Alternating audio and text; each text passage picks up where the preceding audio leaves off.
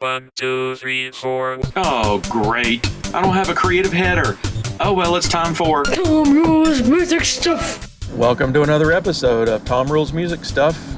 I am Tom Rule, the Mac Music Guy, and today with a few thoughts on this music career and business and whatnot. I keep reading online about how frustrating it is to be a musician and how hard it is to make it and all of that. And I'm just wondering, is it really any harder than it used to be? I mean, used to be, and I'm seriously generalizing here, you had only a few options for making a living at music. You could teach in the public school system, which meant that you had to go get an education degree. Well, if you got an education degree, that meant you were not qualified to teach in college. If you teach in college, that means you have to get a master's in performance, which means you're not qualified to teach in public schools. How would you make it as a performer? Well, you had to get a recording contract. Well, how did you do that? I'm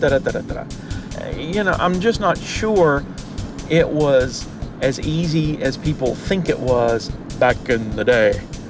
Now we have tons and tons more opportunities as musicians to make a living off of our music.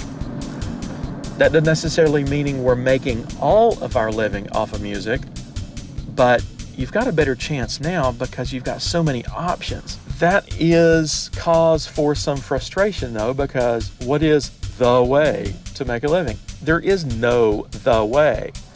So anyone who thinks, yes, I can play my instrument, and yes, God's gift to guitar players, there's still tons of things you need to learn. How about marketing concepts? How about how to put stuff online, or graphic development, or color choices, or all these design things that tons and tons of people spend years learning, that if you're going to do it yourself, you've got to learn it too, at least to a point. You know, they call it this business of music for a reason. There's a business side to it. So you've got to take care of the business side, set up a publishing company so that you get the publishing royalties as well as the writer royalties for anything that's picked up anywhere. Network, let people know you exist, but in a way that where you're not annoying. So there are tons of opportunities out there, but they are not handed to you. You have to make things happen, and that requires work. Favorite quote of Quincy Jones: we need to put the industry back into the music industry. For every quote overnight success you see, there's a decade of work and toil behind them. Hootie and the Blowfish, another favorite story. I performed several times with Darius Rucker back when I was in grad school and he was an undergrad over at the University of South Carolina. That's the real USC for you people out in California. USC was a college before California was a state. Just saying. After college, I kind of lost track of him, but he had joined this band, Hootie and the Blowfish, and they were playing in the worst dives. They were playing everywhere and anywhere they could.